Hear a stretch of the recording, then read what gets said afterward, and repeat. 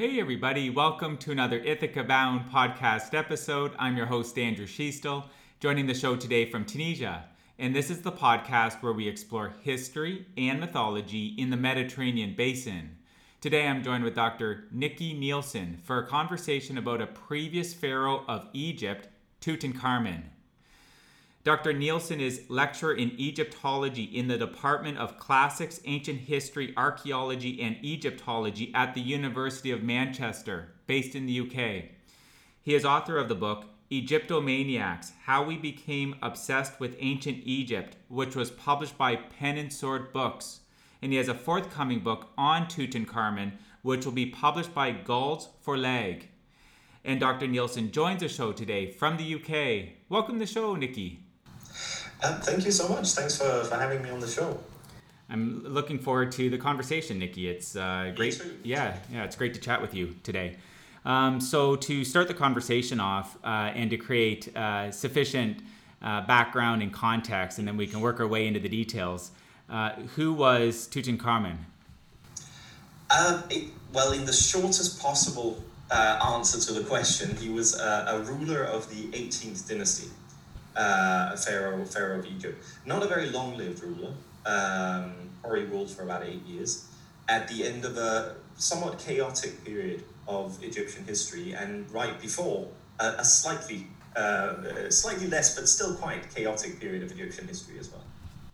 Okay, so what century, what period of time did he live? Well, the precise dates are as all these things are perhaps a little bit muddled, but sometime around 1340, 1330 BCE. That's roughly when we're situated. Okay, yeah, and it allows everybody to think about that from a chronology perspective. So 14th century BCE. Yeah, essentially, and it also shows how far back in time we actually are, and perhaps it explains why there are so many things about this period and about Tutankhamun and the story as a whole, which are quite uncertain, and really mostly what we have is educated guesswork. It's the Bronze Age at this point, right? Indeed, late Bronze Age, yeah, absolutely.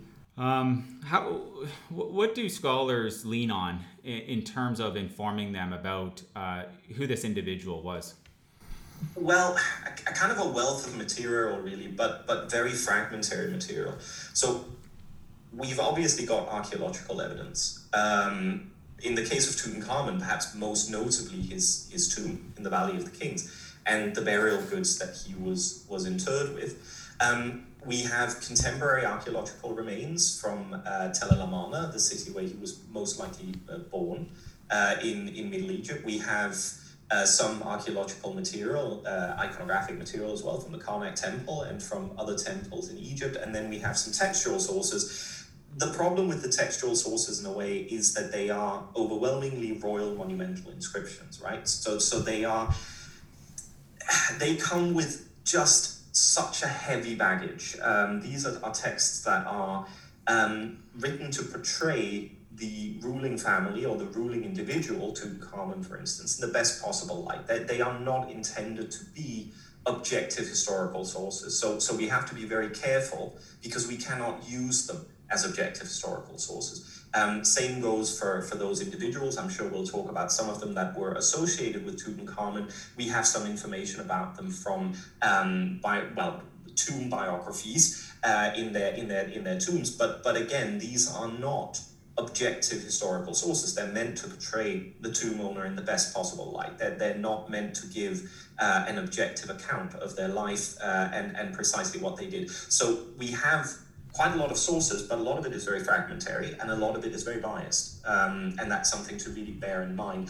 And also, of course, because of the kind of ideology that underpinned Pharaoh, there are certain things that would never be discussed in official sources. So, for instance, the idea that a king could be murdered or otherwise be harmed, the idea that a king could be ill, as probably was the case with Tutankhamun, quite severely chronically ill. This is not something that would really make it into the official sources because no one honestly had an interest in writing that down.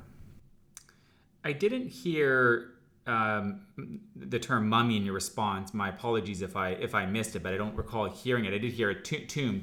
Was his mummy ever discovered? Well, yes, absolutely. His mummy as well is part of the tomb, and that has told us a great deal about him as a person, as much as a mummy can tell.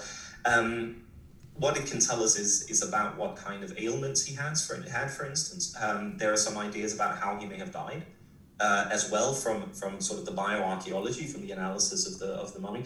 Of course, what all of these sources fail to tell us and fail to inform us about by their very nature is things like temperament, mood, behavior. These are things that are very, very difficult to ascertain from the historical record, and it's why it's very tricky to write biographies of ancient individuals in the way that we would understand a biography today. If you pick up a biography of a footballer or something like that, even a more modern biography of Napoleon or Churchill, a lot of the kind of personal behaviors are missing for these individuals. So this is the limitation of what we can say, I suppose. But the mummy, for instance, yes, can tell us a lot about Tutankhamun's physical for instance, ailments and things like that, and age and death and these kind of things. But it can't really tell us very much about his thought process or his motivations. So his skeleton has been discovered, and his mummified body, yes, yeah, absolutely. That was found in his tomb and brought to Cairo in 1923. Okay. I'm going to ask a question that is probably very obvious to you, but I want to ask it because I think it's very, very pragmatic and it's an important question.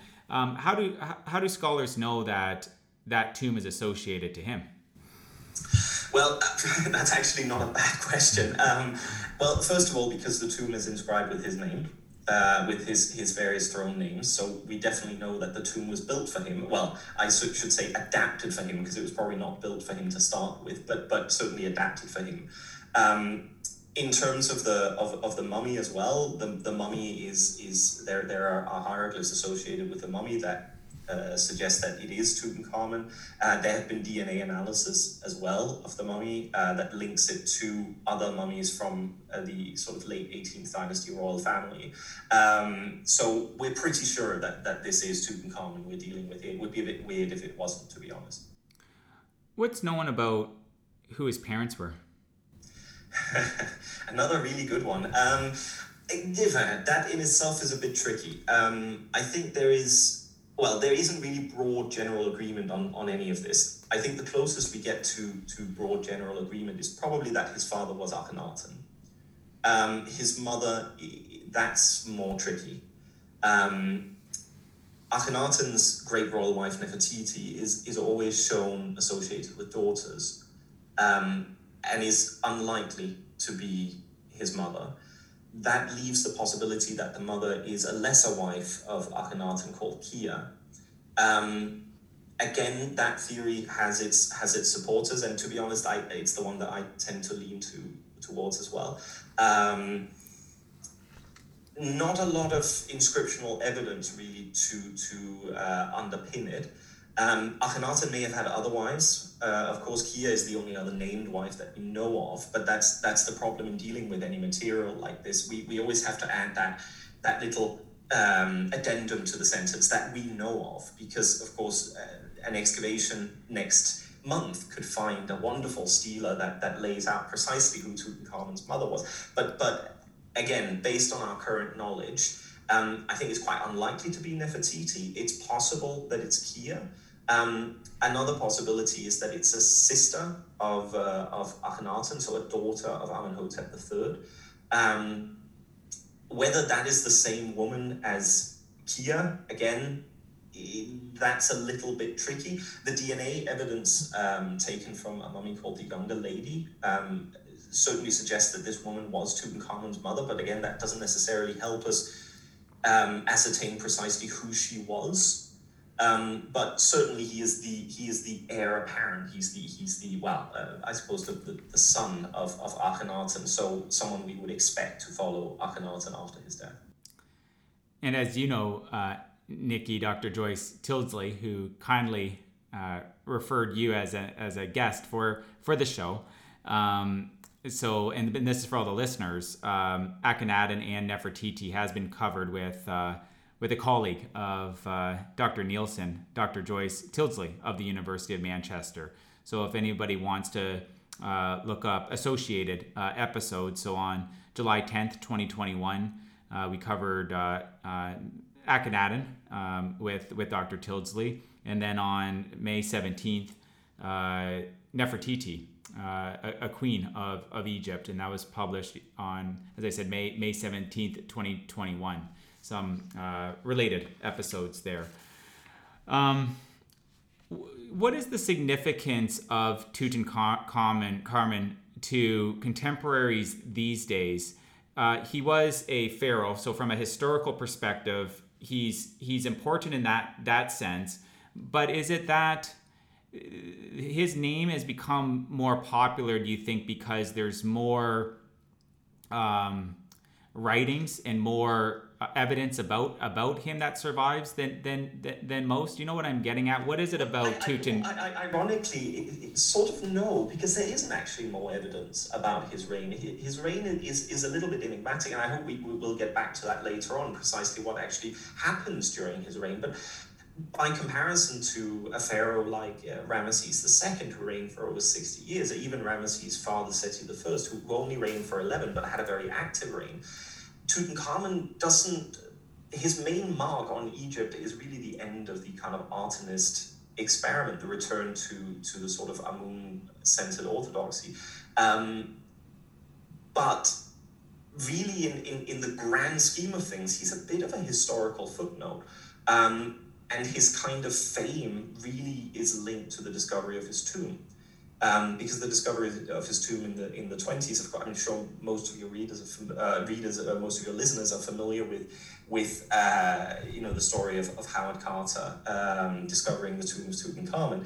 It has an immense societal impact, both in Europe and America, but also within Egypt itself. Tutankhamun becomes associated, he becomes a sort of banner around which a lot of political forces in Egypt that are advocating for more self-rule from Britain can rally around. So he becomes important in that sense. And just internationally, the discovery of his tomb causes a huge media stir, enormous media stir.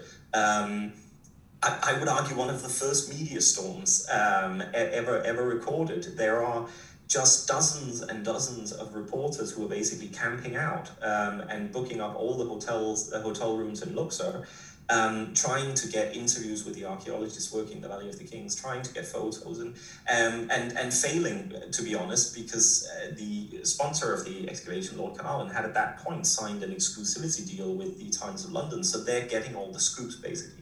And because of that, a lot of frustrated journalists are sort of hanging around Luxor. There are even some slightly amusing anecdotes about physical fights breaking out between journalists in the lobbies of the hotels because they're so desperate for some sort of information to send back home, because there's just this ravenous hunger for more information about Tutankhamun and the discovery of his tomb. Now, precisely why that has such an impact, I think that in itself requires almost a whole book to answer. Some of the reasons potentially, and I think really this is something that perhaps we can understand better now than we could understand, 2 years ago. If you think about the timing of the discovery, it's 1922, so it's 4 years after the end of the First World War, and also towards the end of the Spanish flu, this very, very, very horrific pandemic that had been ravaging around the world. And frankly, people needed a good story. People wanted to read something nice for once, and I think that's part of the reason why there was so much public interest in it, because it had literally just been misery and misery and misery for years and years. And I think right now, perhaps we can sort of recognize that as a bit of a need in these sort of situations. Let's go to his reign soon then, and I want to put perspective on this. How old was he when it's believed that he died? Late teens, probably about 18. Okay. So, and I think that's important perspective when we're having this conversation, because we're really not talking about even in these times an average lifespan. No, absolutely. He dies young, and also he has a rule which is about 10 years, which is not a short rule. I mean, there are definitely kings that ruled for a lot shorter than that, but for most of it, he is a very, very young boy. Do you believe then that he was the son of Akhenaten? Akhenaten died, and then Tutankhamun succeeded him, or something else? No, there is a period after Akhenaten vanishes, which in itself is a little bit mysterious and quite chaotic. He's succeeded by an individual called Smenkhare, and then succeeded by another ruler, probably Neferraten. Some scholars have associated this latter ruler with Nefertiti. That's a possibility, but the evidence for this is perhaps a little bit questionable. There is essentially a period of uncertain succession before Tutankhamun is crowned, and Tutankhamun comes to the throne with the help of a number of powerful individuals. The two I think that are most known is and Horemheb, who indeed later succeed him as rulers of Egypt themselves. How old is he believed that when he began to reign? Well, probably about 8, something like that. So, not an age where he would really have been in a position to fight, to put up much of a sort of intricate power struggle by himself. He must have been helped. How old? Not unheard of with these historical topics to hear of certain children that gain that title. And it's not even unheard of in Egyptian history. I mean, there are an old kingdom ruler, Peti II, who is pharaoh rules as a young boy as well, or is crowned as a young boy as well. So it's not unheard of. How old? And if you don't have the numbers immediately, but you might, if you don't have the numbers immediately in front of you, it's perfectly okay. How old would approximately Akhenaten been when he was born? When Tutankhamun was born? Yes. Again, that is a little bit difficult to estimate. Probably a young man. I think let's leave it at that, because even his age of death, given that his mummy is not precisely identified, there is a lot of uncertainty there, so we don't really know how old he was when he died either, and that makes it a bit difficult to be too specific on this. But he's not an old man, and to be honest, Akhenaten's death also seems to come as a bit of a shock. It does seem to come a little bit out of nowhere, so presumably he's not absolutely ancient where you might have expected that it would have become. It's presumed that, well, I guess if that is his father, then it's presumed that Akhenaten is either alive or would have just died around the time of his birth. Is that right? No, I think he would probably have been alive to see Tutankhamun at least grow up for a couple of years before he himself vanishes. Okay, all right. Well, that paints that picture a little bit more. Okay, so what's known then about, and we're not talking about a lot of years here, but what's known about? So if he's around 8 years old, do you want to talk about his reign? Well, I mean, it's a funny thing to talk about, isn't it? Because we can't really talk so much about his priorities as a ruler, because presumably at that age, is he really in a position to have many priorities? Presumably what we see happening, at least during the early part of his reign, is the priorities of his advisors, rather than himself. The main thing, really, that occurs during his reign is the kind of end of the Amarna experiment and a return to both Thebes as a kind of religious capital, and also a return to the worship of Amun. I mean, Tutankhamun's name originally is Tutankhaten, and it is then becomes Tutankhamun, probably around the same time that the capital is moved from Tel el-Amarna to Thebes. The precise timing of this is a bit uncertain. It's moved through the years, the kind of scholarly consensus of it. It could have been at the beginning of his reign. It could have been around year 4 of his reign. Occupation at Akhenaten's capital certainly seems to continue, at least for a bit, even after Tutankhamun's death. But the court moves back, and that, in a sense, shows it shows a change of priorities. That it shows a return to the way that things were, in a sense, with the king kind of having their religious focus in Thebes. The most significant document of his reign, at least that we have so far, is the Restoration Stela. So the Restoration Stela is this very beautiful quartzite stela that was set up at Karnak fairly early in Tutankhamun's reign, and in it he gets as close to setting up policies as an Egyptian pharaoh ever will, in a sense. It talks about how the country has been allowed to fall into rack and ruin, essentially, and how he, Tutankhamun, is rebuilding it. So I've got a little bit of it here, actually.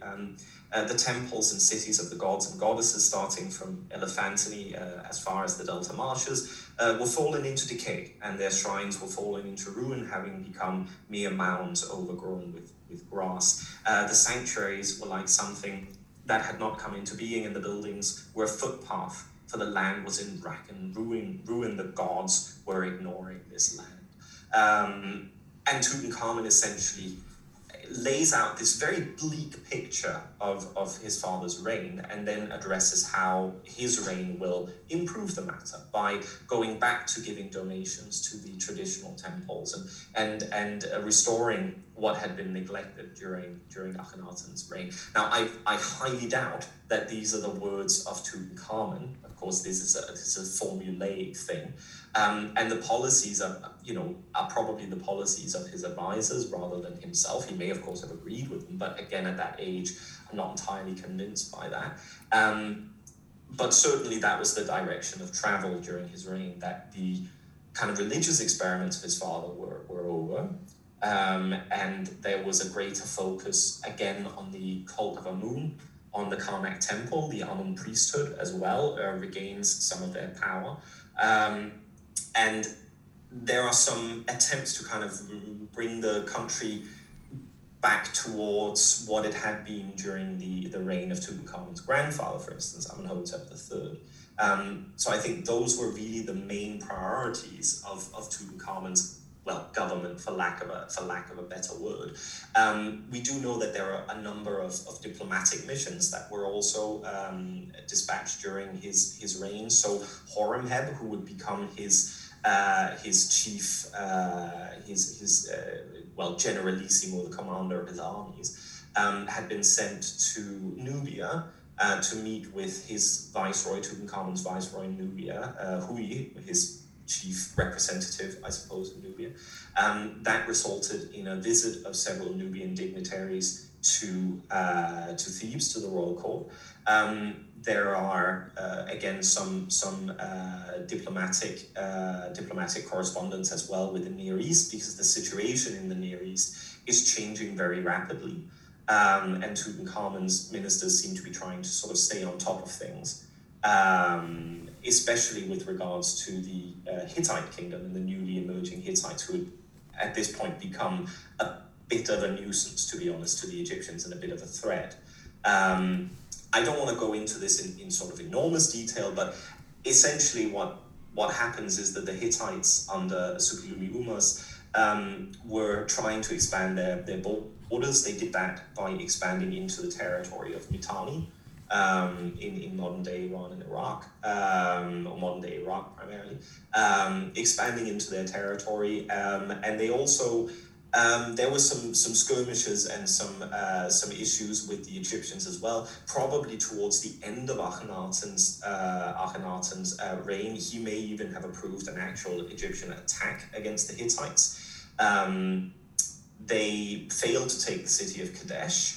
And in exchange, the Hittites, King Suppiluliuma of the Hittites, dispatched one of his army south, where they took control of some Egyptian villages in the region called Amki. They withdrew again, but there was some saber rattling across the border, and that seems to have carried on into the reign of Tutankhamun. And towards the end of Tutankhamun's reign, there is then an actual Egyptian attack again on the Hittites, led probably by Horemheb. They don't take the city of Kadesh. They fail to take the city of Kadesh, but they do defeat a Hittite army. Shortly after Tutankhamun's death, the Hittites then exploit the situation and send their own troops back into Amki, back into Egyptian territory. Unfortunately for them, some of the Egyptian prisoners they take, unfortunately suffered from some sort of plague, which they then brought back to Hatti, and that gave them quite a lot of problems for several years. So that was not necessarily a great move by the Hittites. So there is a foreign policy during the reign of Tutankhamun, perhaps not quite as aggressive as during the reigns of some of his successors like Thutmose III, but there is an attempt to try to re-establish Egypt's credentials as a kind of major military power, military force in the ancient Near East. On the Hittites point, I want to mention another episode if someone wants to learn more about the Hittites. So Dr. Mark Whedon of SOAS University of London has been on the show in the past. So we did cover the Hittites civilization before, if anyone wants to understand those people more. Dr. Tildesley, in both episodes that we did previously, Nikki, spoke about obviously Amarna and the sun deity Aten. But if someone is new to this topic, because I think it is pertinent to this conversation, in that yes. You mentioned there was almost a retroactive approach to some of the policies that Akhenaten put in place. Can you take maybe a minute or two and just explain what the crux of it in Akhenaten's life around why he created that city and his belief system? Yeah, of course. I mean, the why is, as usual, a bit of a question mark. There are lots of different interpretations, but essentially from the kind of New Kingdom, from the beginning of the New Kingdom onwards, Amun or Amun-Ra, the god of Karnak, had become essentially a sort of de facto state god of Egypt, certainly the most preeminent god associated with kingship and victory. So the Karnak temple just grows and grows. The Amun priesthood become richer and richer with all these lovely donations from various kings, mainly war booty, essentially. And Akhenaten doesn't really seem to like the Amun priesthood very much, or indeed Amun, and he focuses most of his religious attention on the god Aten, the sun disk, at the expense of Egypt's other sort of traditional deities. Now, Akhenaten didn't invent the Aten. Even his father is depicted with the Aten on some occasions, but he does ascribe it immense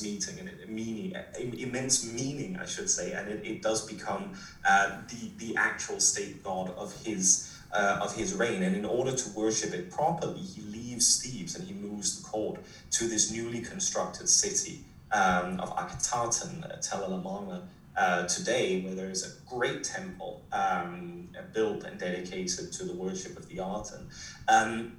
The way that normal people, or ordinary people, went about worshipping the Aten was essentially worshipping the royal family.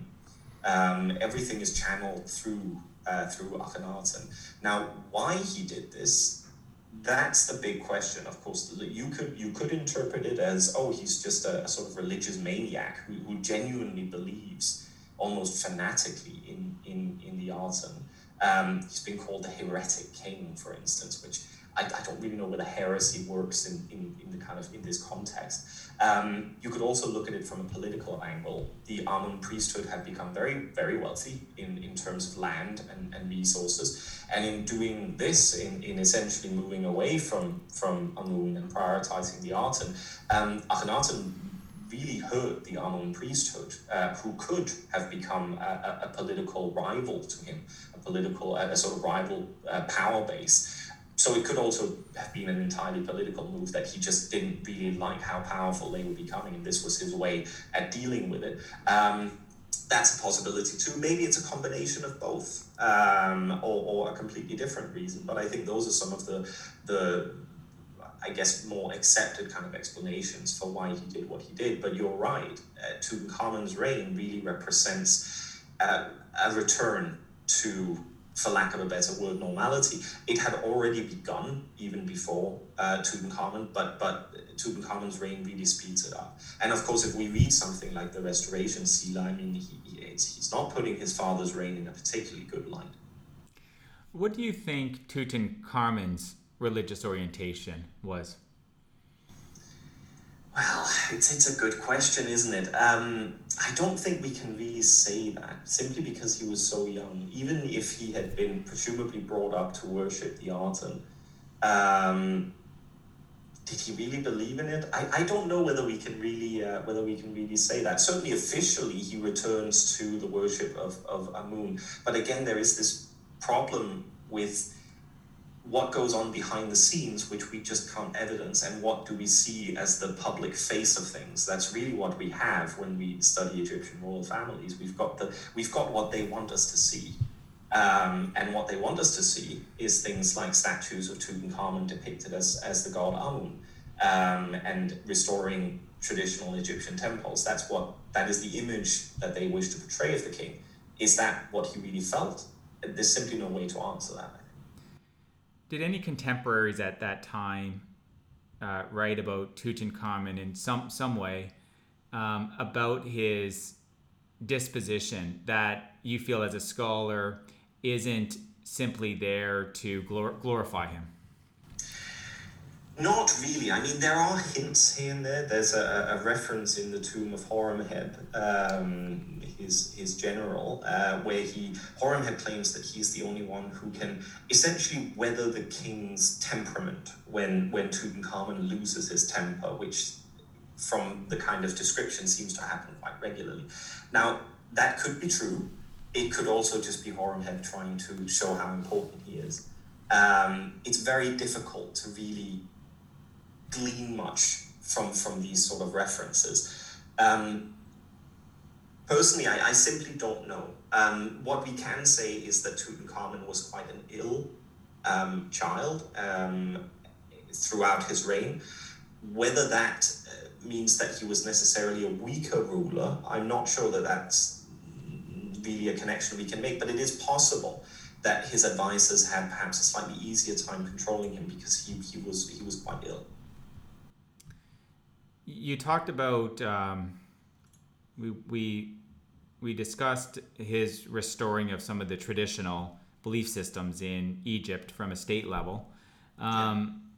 You mentioned some conflict that occurred in his reign, military conflict with the Hittites. Is there anything else before we work our way to what's known about his death? Is there anything else that you want to cover? Well, I think the key to understanding Tutankhamun's reign is understanding the people around him. So obviously we've got Ayin Horemheb, major players at court.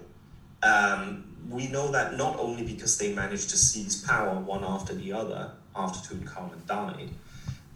There are hints as well in the contemporary record. So there are some depictions in the tomb of Hui, Tutankhamun's viceroy in Nubia, which show the king with all of these important officials standing behind his throne, and standing closest to the king, even ahead of his viziers, his first ministers, is Ayin Horemheb. They're the ones that are closest to the king, and it's difficult not to view this as the artist essentially trying to demonstrate how the power relationship worked. Horemheb was a commoner, probably, from the Fayum. He didn't have any familial relationship to the royal family, but he certainly became very powerful very quickly. was probably quite a good soldier, I would imagine, as a result of that. Ai seems to be part of this cabal of people associated with the city of Akhmim, that were sort of around the Theban royal family during the Amarna period and during the reign of Tutankhamun. Tutankhamun's tutor as well, one of his tutors when he grew up, was also a nobleman from Akhmim, although we don't know whether him and Ai were related. So he seems to be surrounded by these quite powerful individuals. How precisely he exercised his power, or whether they exercise power through him, I think that's much more difficult to say. But I do think it's important to understand that he's not just someone who sits on a throne and just gives orders left, right, and center. There are people standing right behind his throne who are very, very powerful individuals indeed. Akhenaten, it sounded like in the previous episode on Akhenaten, spent a lot of his time at Amarna. What's known about Tutankhamun in terms of traveling?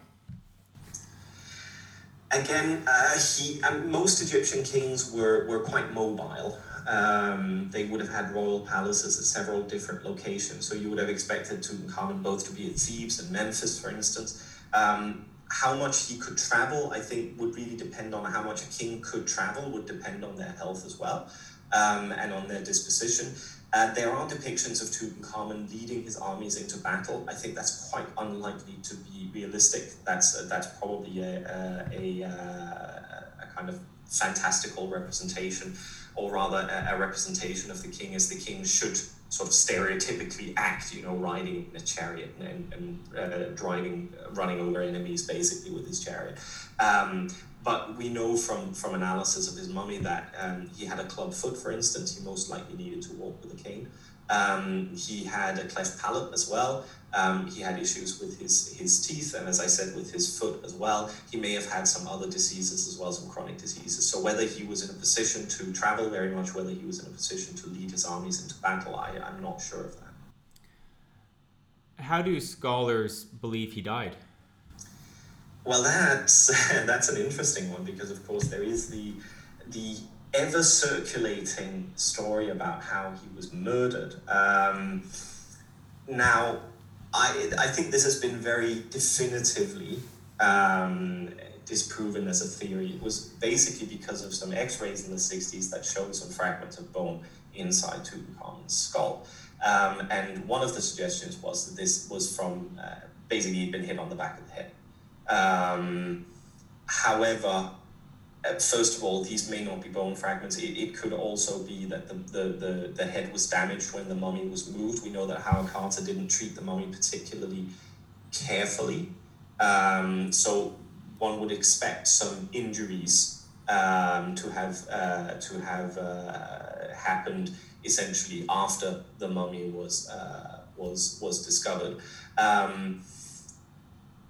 It's possible that he died from a combination of his conditions mixed with malaria, mixed with possibly a kind of fracture to his leg, some sort of leg fracture, broken leg. Whether he fell off a chariot, whether he simply fell over and was hurt, we don't know.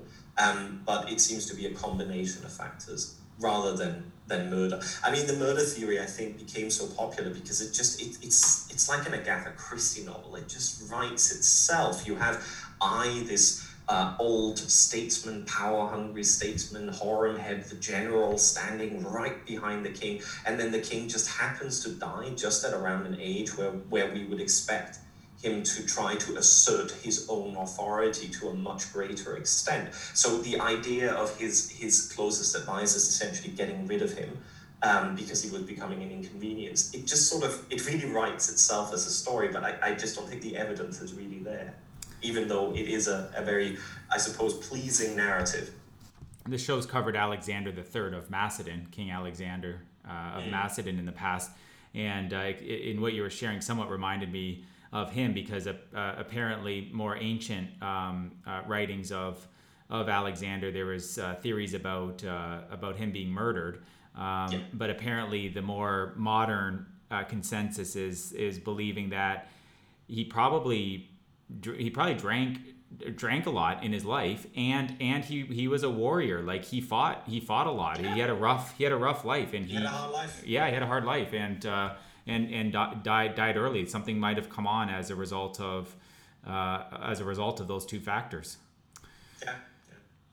Okay, so you did mention a bit of succession earlier, but it's probably makes sense chronologically to make sure we fully cover it. How was Tutankhamun succeeded? Well, this is the interesting bit because, of course, he dies without an heir. He may have had 2 stillborn daughters. That's one possibility, but he certainly didn't have a living blood heir.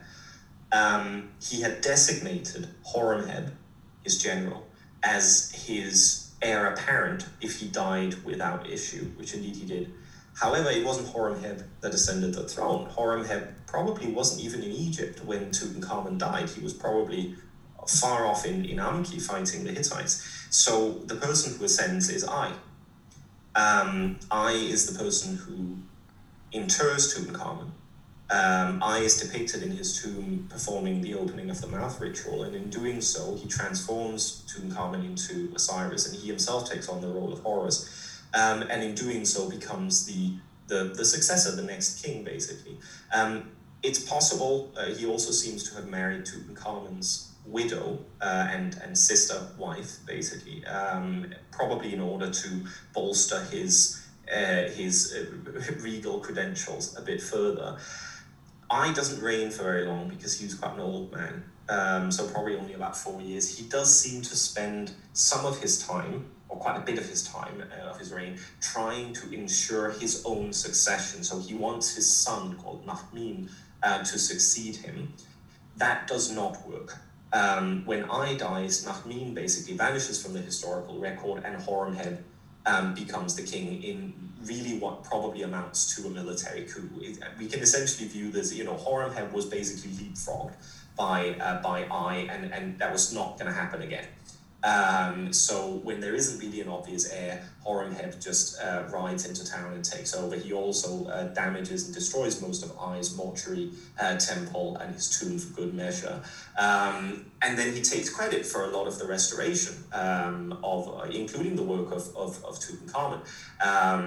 He's not particularly, in his official proclamations, his official documents, he's not particularly kind to the sort of immediate Amarna successors. He much more identifies himself with Amenhotep III and just cuts out the entire Amarna period, including Tutankhamun. If you could be given the answer to one item about Tutankhamun that isn't known right now to scholars, what would be that one item that you'd want to know? There are so many. I think I would really have loved to see how he grew up. The first few years of his life, maybe until age 6, I would have liked to see how he was treated and where he was during all the chaos immediately after his father's death. Who was supporting him? Who was protecting him? Where was he at that time? Was he in Akhetaten, sitting in a royal palace? What was actually going on? Okay. It's been enjoyable speaking with you, Nikki. Thanks for coming on the show. Thanks so much for having me. So again, everybody, the book that I mentioned at the start of the episode that Dr. Nielsen wrote, he's author of Egyptomaniacs, How We Became Obsessed with Ancient Egypt. I'll drop a link to it in the show notes on the ithacabound.com's associated subpage to this episode. Nikki and everybody listening, as always, wishing you a marvelous journey. Bye for now. Hey again, if you enjoyed today's episode, please subscribe to the podcast, and I wish you a bountiful rest of your day. Bye for now.